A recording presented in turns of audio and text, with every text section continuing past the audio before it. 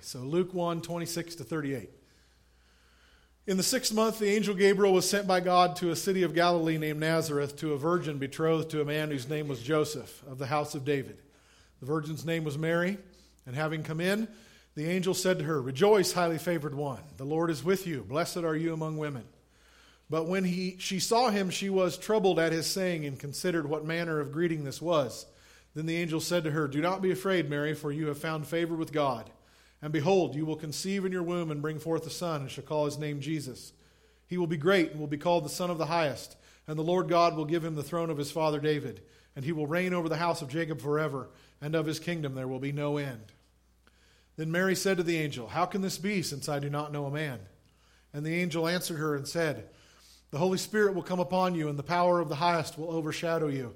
Therefore also that Holy One who is to be born will be called the Son of God. Now indeed Elizabeth, your relative, has also conceived a son in her old age, and this is now the 6th month for her who was called barren. For with God nothing will be impossible." Then Mary said, "Behold the maidservant of the Lord. Let it be to me according to your word." And the angel departed from her. And then jumping to Luke chapter 2, it says, "It came to pass in those days that a decree went out from Caesar Augustus that all the world should be registered. And this census took place while Quirinius was governing Syria. So all went to be registered, everyone to his own city. Joseph also went up from Galilee, out of the city of Nazareth, into Judea to the city of David, which is called Bethlehem, because he was of the house and lineage of David, to be registered with Mary, his betrothed wife, who was with child. And so it was that while they were there, the days were completed for her to be delivered, and she brought forth a firstborn son, and wrapped him in swaddling cloths, and laid him in a manger, because there was no room for them in the inn. Now there were in the same country shepherds living out in the fields, keeping watch over their flock by night. And behold, an angel of the Lord stood before them, and the glory of the Lord shone round about them, and they were greatly afraid. Then the angel said to them, "Do not be afraid, for behold, I bring you good tidings of great joy, which will be to all people. For there is born to you this day in the city of David a Savior, who is Christ the Lord. And this will be the sign to you. You will find a babe wrapped in swaddling cloths, lying in a manger." And suddenly there was with the angel a multitude of the heavenly host, praising God, saying, "Glory to God in the highest, and on earth peace, goodwill toward men." And so it was, when the angels had gone from them into heaven, that the shepherds said to one another, "Let us now go to Bethlehem and see this thing that has come to pass, which the Lord has made known to us." And they came with haste and found Mary and Joseph and the babe lying in a manger. Now when they had seen him, they made widely known the saying that was told them concerning this child. And all who heard it marveled at those things which were told by them, the shepherds. Mary kept all these things and pondered them in her heart. Then the shepherds returned, glorifying and praising God for all the things that they had heard and seen, as it was told them. Mary kept all these things and pondered them in her heart. One of the old translations says Mary treasured these things in her heart. Mary kept all these things in her heart and pondered them. She had quite a year. Angel visitations, and then she has to deliver a baby while on a trip they didn't want to be on. The town is so crowded, there's no room in the inn, so she gives birth. Well, actually, the Bible doesn't say ever that Jesus was born in a stable. We're just assuming that because she laid him in a manger, but it could have been outside in an alley. It could have been out in a pasture somewhere, wherever they found to sit down. It does say he was laid in a manger, which is a feed box, 3 times, so it may have been in a stable. But she has to give this very strange and rough birth, but then immediately some shepherds run from out of town, and they're all babbling and giddy and wound up about angels appearing to them and telling them that this was the Son of God. And then 8 days later, when they're circumcising him and dedicating him to the Lord at the temple, 2 total random strangers grab their baby from him and prophesy that this is the Son of God, this is the Messiah, and just pointing out how many supernatural, miraculous, wild things happened in this 9 or 10 or 11th month spread here. And then some point, somewhere between maybe 3 months and 2 or 3 years, is when the wise men came. We don't really know how old exactly Jesus was when that happened. They did not come the night of his birth. So your nativity sets are all wrong. They were not there then. It was 3 months to 3 years later. But these guys come from the other side of the world saying that God led them with a star and that this is the new king of Israel, and it's just blowing Mary's mind here. There's this period, this year or three, this season of her life that is really hot supernatural activity. Miracles, angels, lights in the sky. I'm a virgin, but I'm pregnant. Wild stuff. And then life goes on. Normal, everyday life goes on. Because we have this next scripture from Matthew chapter 13 that mentions Jesus and his family at home in Nazareth. This is now when he's 30 or 31 years old. And it says this: when he had come into his own country, he taught them in their synagogue, so that they were astonished and said, "Where did this man get this wisdom and these mighty works? This is not the carpenter's son? Is not his mother called Mary? His brothers James, Joseph, Simon, and Judas, and his sisters, are they not all with us? Where then did this man get all these things?" So they were offended at him. And Jesus said to them, "A prophet is not without honor except in his own country and in his own house." Now he did not do many mighty works there because of their unbelief. So Jesus grows up. He's 30-some years old. He begins to travel around and teach. He becomes one of the local rabbis. He's doing some miracles. And he comes back to Nazareth, and the people there won't believe that he's some supernatural man, that he is a teacher from God. So here's how I'm drawing inference from there. We've seen the cartoons about Jesus as a little boy parting his bathtub water, or parting the milk in his glass, or what. And maybe I'm going to guess that Mary, raising Jesus as her oldest son, Mary had a very unusual parenting experience. But from this, I am inferring that the town, Nazareth, which was tiny, the archaeological site of Nazareth is smaller than our church property here. It's less than 3 acres. Everybody knew everybody in Nazareth. Just a tiny little hamlet of homes in a village. So apparently Jesus' school teachers and classmates and neighbors and extended family did not notice anything wildly supernatural about him as he was growing up. Are you with me? He was not levitating in class. When they went to synagogue, he wasn't performing miracles in the back row with all the other delinquents while the rabbis taught. All right? Okay, so apparently normal life happened, and Mary gives birth to 4 more boys and at least 2 more girls. 7 kids. That's a lot of diapers. That's a lot of meals. No washing machine, no oven. A standard operating procedure for mothers back then. But after the night we call Christmas, after the wise men come at some point later than that, apparently life goes on. And nobody around them notices anything too particularly wild about Jesus. Are you with me? Okay, so Mary has this period of time, this season in her life for a year or so, where there are angel visitations, there are miracles, there are wild stuff, and a whole bunch of other stuff that accompany that. I mean, her fiance is going to divorce her because she gets pregnant, and he knows it isn't his, and all of the social rejection and problems and the traveling and the birth. But then there's more miraculous stuff there. These wound up shepherds come out shouting about angels, and then these total strangers come and worship him, and who is this boy? Who is this baby? But then, apparently, for the next 30-some years, life happens. I'm sure that people in Nazareth heard some stories. I'm sure it says the shepherds told widely about what they had seen and heard, and everybody marveled. I'm sure that some of the closer family knew that Mary was claiming that even though she'd gotten pregnant, she was a virgin, and they're like, yeah, wink, wink, yeah, sure. Joseph's a carpenter, Mary's a mom. It's just everyday life happens for 30 years. after what we call Christmas. And then after 30-some years, her oldest son, who she remembers how he was conceived. She was there when it happened. It's a wild thing. She remembers the angels, the words, the shepherds, the promises, the lights from heaven, the star, the wise men, all these testimonies about who this baby is. And then 30 years later, he goes off and he starts traveling around like a lot of rabbis did in ancient Israel. They would go around and they'd preach in the synagogues and they would teach people and they had disciples. That was not unusual at all. There was 100 or more probably at the same time as Jesus.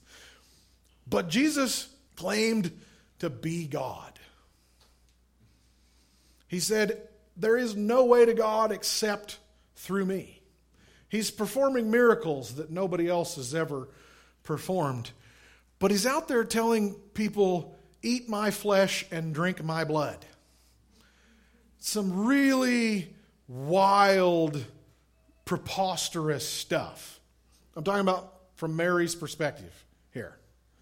He's saying, if you don't come to me, you are bound for eternal hell.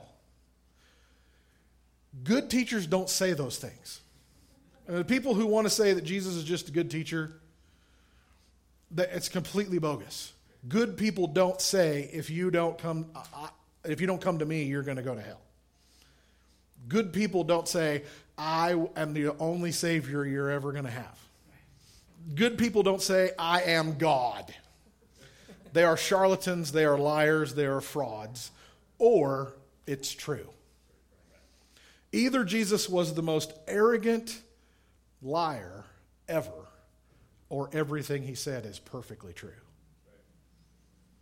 There is no middle ground. He is the Son of God, or he is nothing. He is not a good man, even. Good people don't go around saying, eat my flesh and drink my blood, because I am God. I am the only one who can pay for your sins. I am perfect. Good people don't go around saying that. Hello? So now, I'm not here to talk about Jesus at the moment. We're talking about Mary. Mary has her 30 or 31-year-old son going around saying, I am God. If any of you have a son that says that, you're going to lock him up. And Mary does go to get Jesus to put him away. She brings his 4 younger brothers, and they come to get him. Matthew 12, 46 to 50. While he was still talking to the multitudes, behold, his mother and his brothers stood outside, seeking to speak with him. And then one said to him, look, your mother and your brother are outside, seeking to speak with you. And there are hints from the other Gospels that this is not just that they want to say hi. This is they want to take him away. I don't know what they did with insane people back then, but they're going to haul him off. You've totally off your rocker, son. You've totally lost it. Okay? But he answered and said to one who told him, who is my mother and who are my brothers? And he stretched out his hand toward his disciples and said, here are my mothers and brothers. For whoever does the will of my Father in heaven is my brother and sister and mother. So we're talking about Mary. From Mary's perspective, we know the story. We know how this all turns out. But put yourself in Mary's position on this day. 30 years ago, I had promises. There was glorious singing from heaven. There was angel messengers, and now my son is an absolute crackpot. He has totally lost it. And it got so bad, I have to bring his brothers, and we're going to grab him and take him away to lock him up. And when she gets there, and he is told, your mother and brothers are outside, he says, I have no mother. I have no brothers, except all of you, my disciples. Think about that from Mary's perspective, that rejection. She's not my mother. It's just proof that he's completely crazy.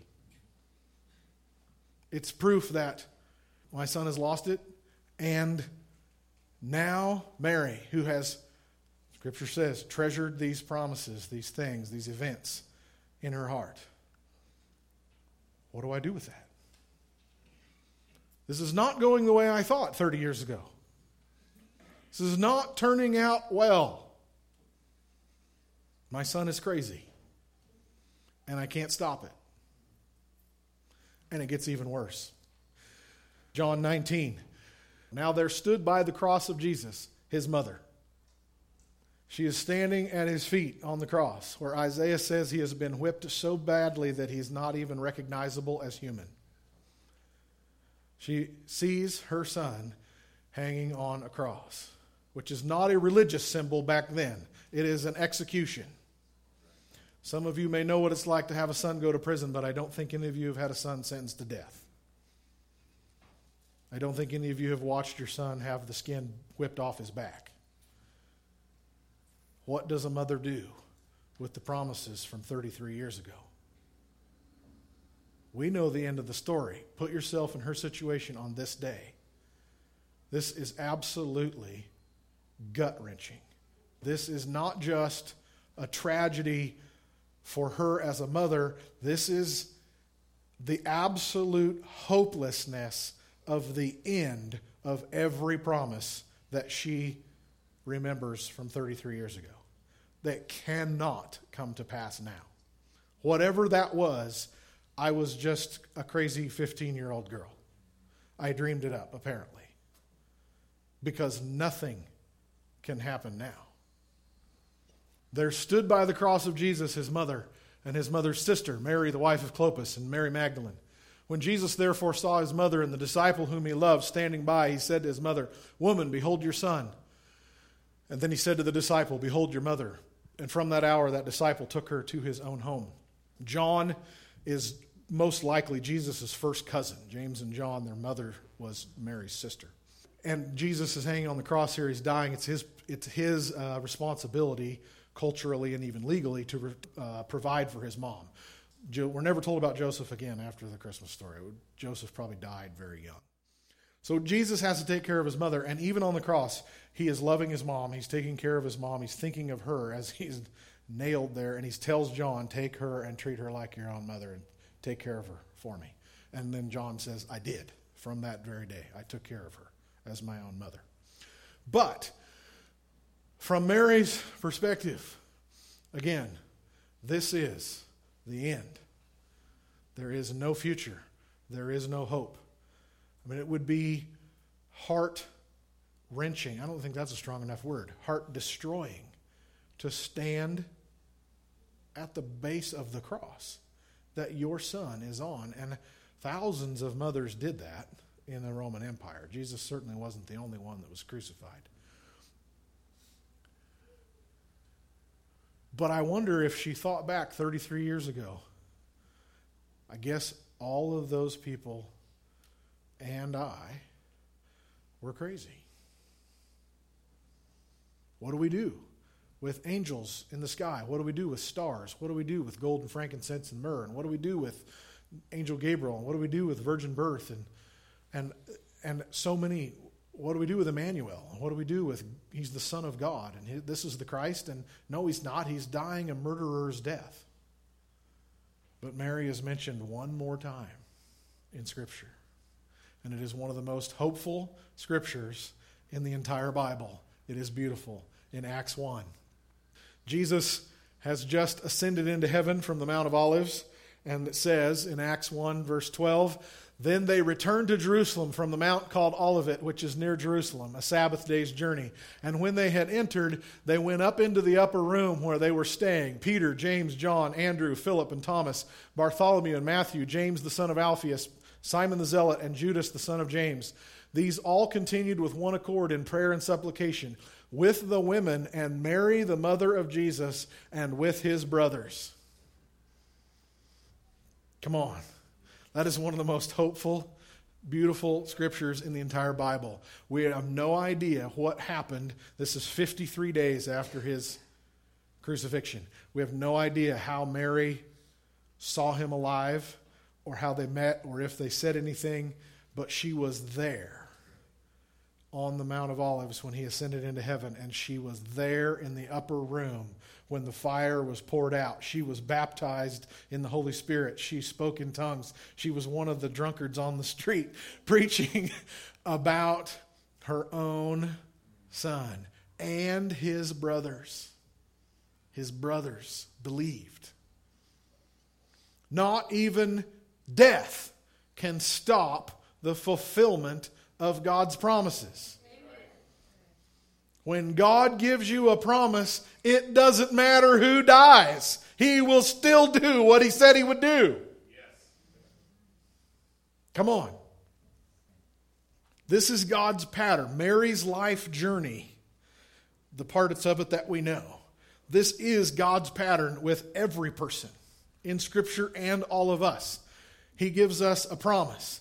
We have a prayer. We have a dream. We have a vision. We have a prophecy. We have a hope when we're young.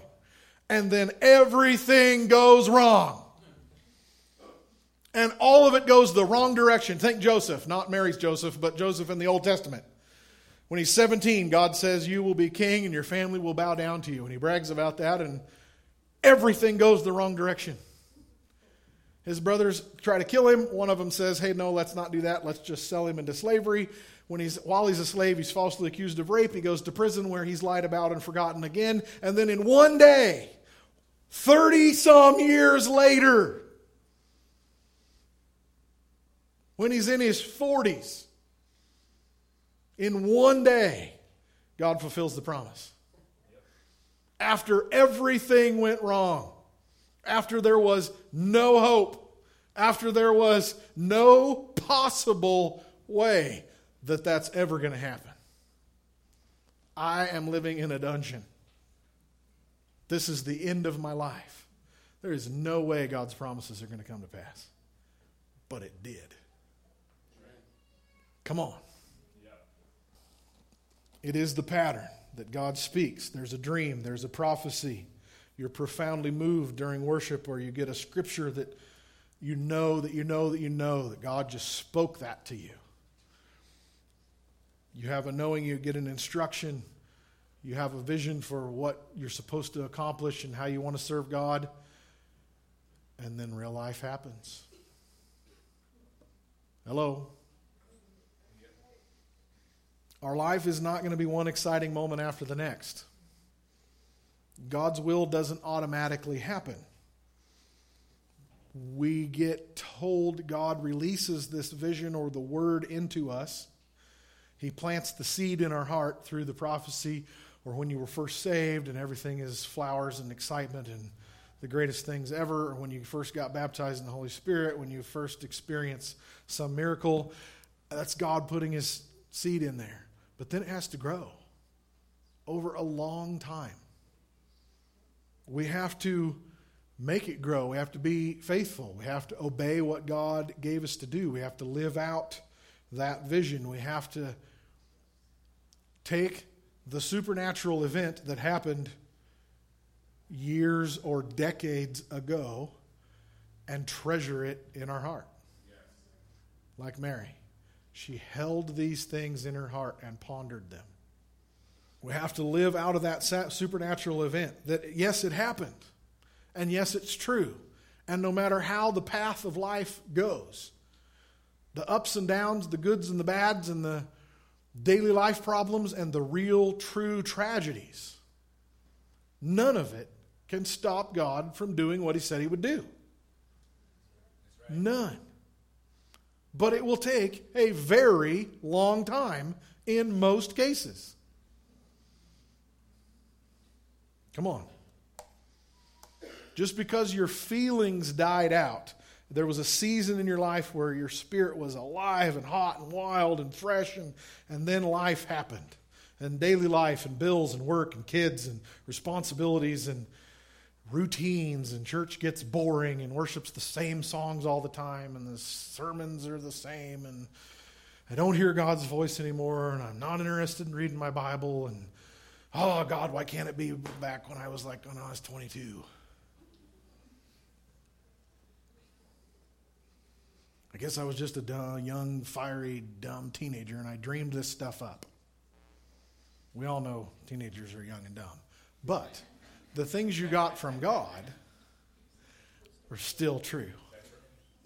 The feelings, the passion, the fire that you felt is when it was real, when it was really God, it's real.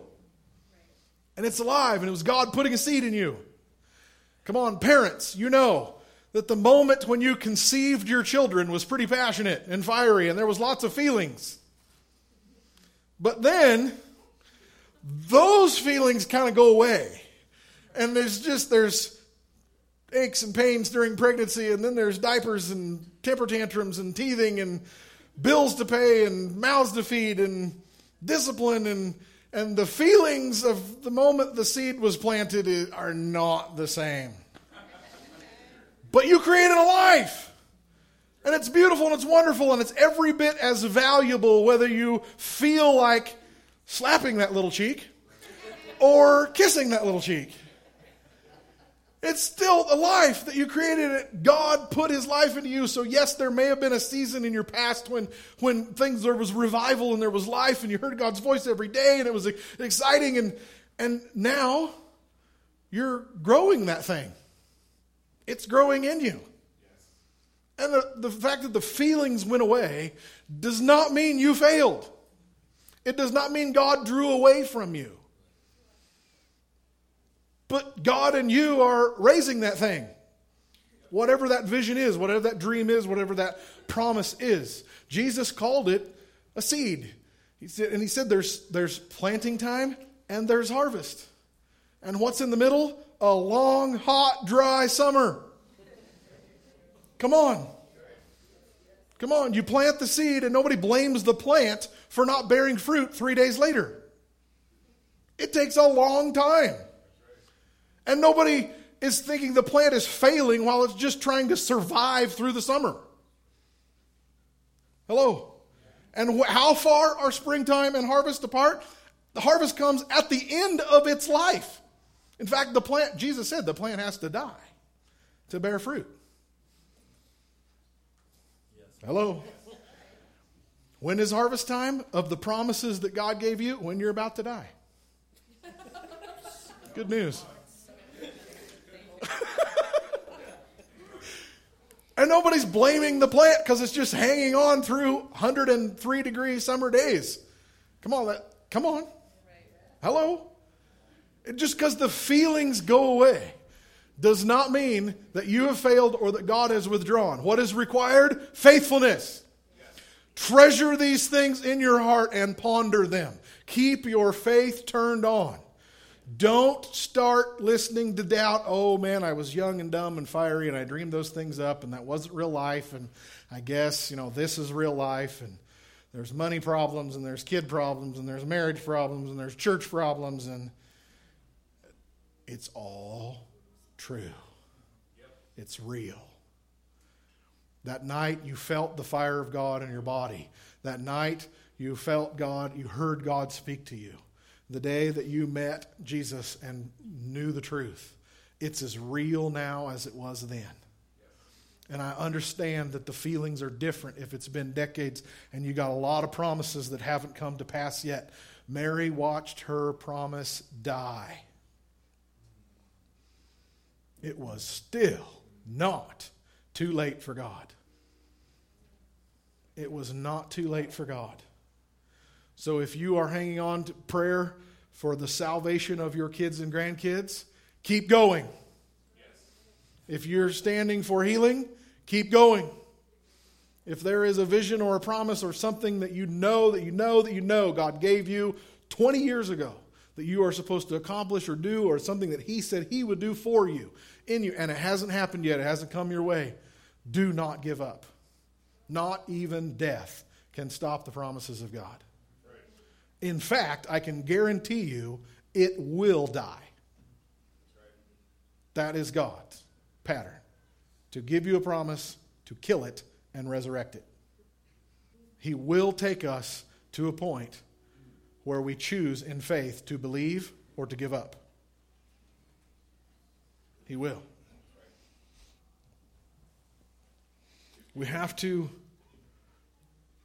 like Mary, treasure these things. Remember it. Keep our faith alive. Believe that it was real. You weren't just a emotional teenager, or you had some magical moment as a child and you're like, yeah, well, that was back when I was innocent and now I'm not. Well, that's true, but it was still God. The thing you prayed when you're 7, even though you don't remember it, he does. And that prayer was just as valid as anything else you have ever prayed. Do you know how much God remembers that we prayed as kids that we don't even remember? Jesus said children's angels never fail to appear before the face of God. The things you prayed when you were a kid, God knows it. And he's working on it. And it will come to pass. Come on. It will come to pass. We just have to realize feelings come and go. Hot periods of supernatural activity in our life, the voice of God and miracles and feelings and revival and fire and all that stuff come and go. What God commands is faithfulness. Faithfulness. That you believe what I told you back then. You just hold it in your heart. He knows you can't make it happen. You're just responsible to obey. He knows you can't make it happen. Just believe it. Hold it. Don't give it up. Don't let Satan rob that thing out of your heart. It was real. It was. So yes, there's work to do. And there's strategy even for you to plan out how to work out obedience to God and what God has spoken. And there's pain and there's rejection. And there are questions like, are you crazy, Jesus? Seriously, his own mother thought he was crazy, and we do too. Come on, don't act like you haven't ever been offended with Jesus. Like, what are you doing? And there is death of the vision. There will always be a death of the promise. It's too late. It can't happen. I'm too old. I've gotten too hard and cold. That stuff has stopped for me. But Mary and Joseph and David and Abraham and John the Baptist and Peter and Jesus, all of them came to a point with the death of the promise. It was too late. Except that it wasn't. I said except that it wasn't. Come on. So as you do your best in your most conscientious effort to actually obey God and to live out his word, your life will be a chain of supernatural events. Not a continuous everyday one, but there will be a chain of supernatural events. Mary had hers when she was young, when she got pregnant with Jesus and around his birth, and then again 33 years later, she is in the upper room. She is filled with Holy Spirit fire. Come on. In the middle, she lived normal, everyday life, and she lived pain and rejection and tragedy. But that didn't stop God's plan. It's not wrong to seek supernatural events. It's not wrong to pray for an answer to our prayers. It's not faithlessness to ask to see, but we have to walk by faith and not by sight. So push into that prophecy, that dream you had, that idea, that feeling, that desire you had to serve God in a certain way, and then life kicked you in the butt. Or even God moved the other direction, like with Joseph or Abraham. But 2 Timothy 1:6 says, stir up your gift that is in you through the laying on of my hands. What happened years ago or even decades ago, stir it up. Turn it on. Believe it again. Turn on your hope. Don't let your heart get weighed down with crud, as Ken prophesied, not even knowing what I'm preaching today. God wants to remove all the weights of that silt and dirt of life and clean your heart out and refresh you. Turn on your gift. So yes, we have a part to obey, but mostly when God says, I will do these things, we just have to hold them in our heart and not give up. We can't make it happen. We can't make our kids and grandkids choose the Lord. We can't make supernatural healing happen. Or whatever these things you're praying about, whatever situation it is in your life, we can't overcome these things or create these things on our own. We just have to hold them in our heart in real faith. Revelation 17:14 says this: He is the Lord of lords and King of kings, and those who are with him are called, chosen, and faithful. Those who are with Jesus at his return are called and chosen and faithful. That's the only requirement. Just be faithful.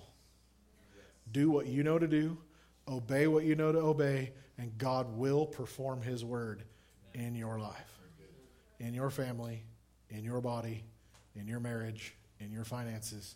He will do what he said he would do. It is never too late. Don't get hopeless over seasons that aren't as supernatural as ones in the past. Don't get weighed down with the cares of this life. Don't let Satan's accusations or hopelessness or even real true tragedies happen. He will see you through. And even that does not cancel out his faithfulness. He is faithful even when we are not. But just be faithful. And he'll bring you what he told you he would bring you. Lord, we love you. We bless you. Thank you for your faithfulness. Even when we are not, you are utterly faithful. You are able to save to the uttermost. Thank you for the story of your mother. All the things that she went through. Seasons of excitement and curiosity and wonder.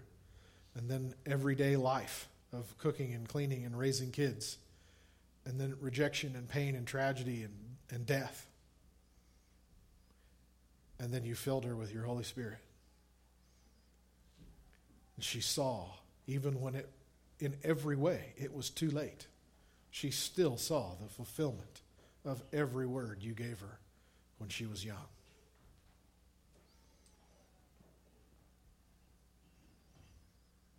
Thank you for your story of Joseph, Lord. What you gave him as a teenage young man. You fulfilled everything, even when everything was lost and the vision was destroyed and life had ruined it all. You still are not limited in any way from performing your promises. So we choose today, Lord, to put our faith in you again, to dare to believe again, to turn on our heart and our hopes again, to hold these things in our heart, to live in that tension and even pain of knowing that you said it, and it's true, and it'll come to pass, but it's not yet. Lord, we will live in that balance of faith, in that tension of belief.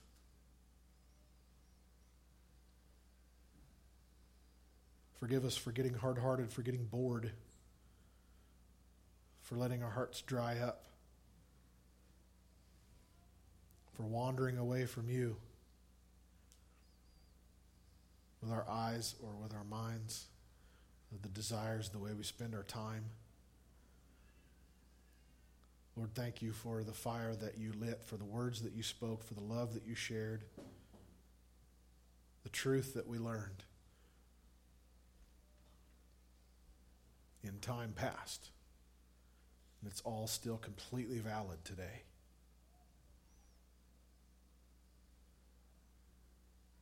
We hold it in our hearts. We treasure it. We treasure what you have done and what you have said and what you have given us years and decades ago. Thank you for all those experiences, for the dreams and for the miracles and for the words, the prophecies and the hopes and the visions and the ideas and the goals.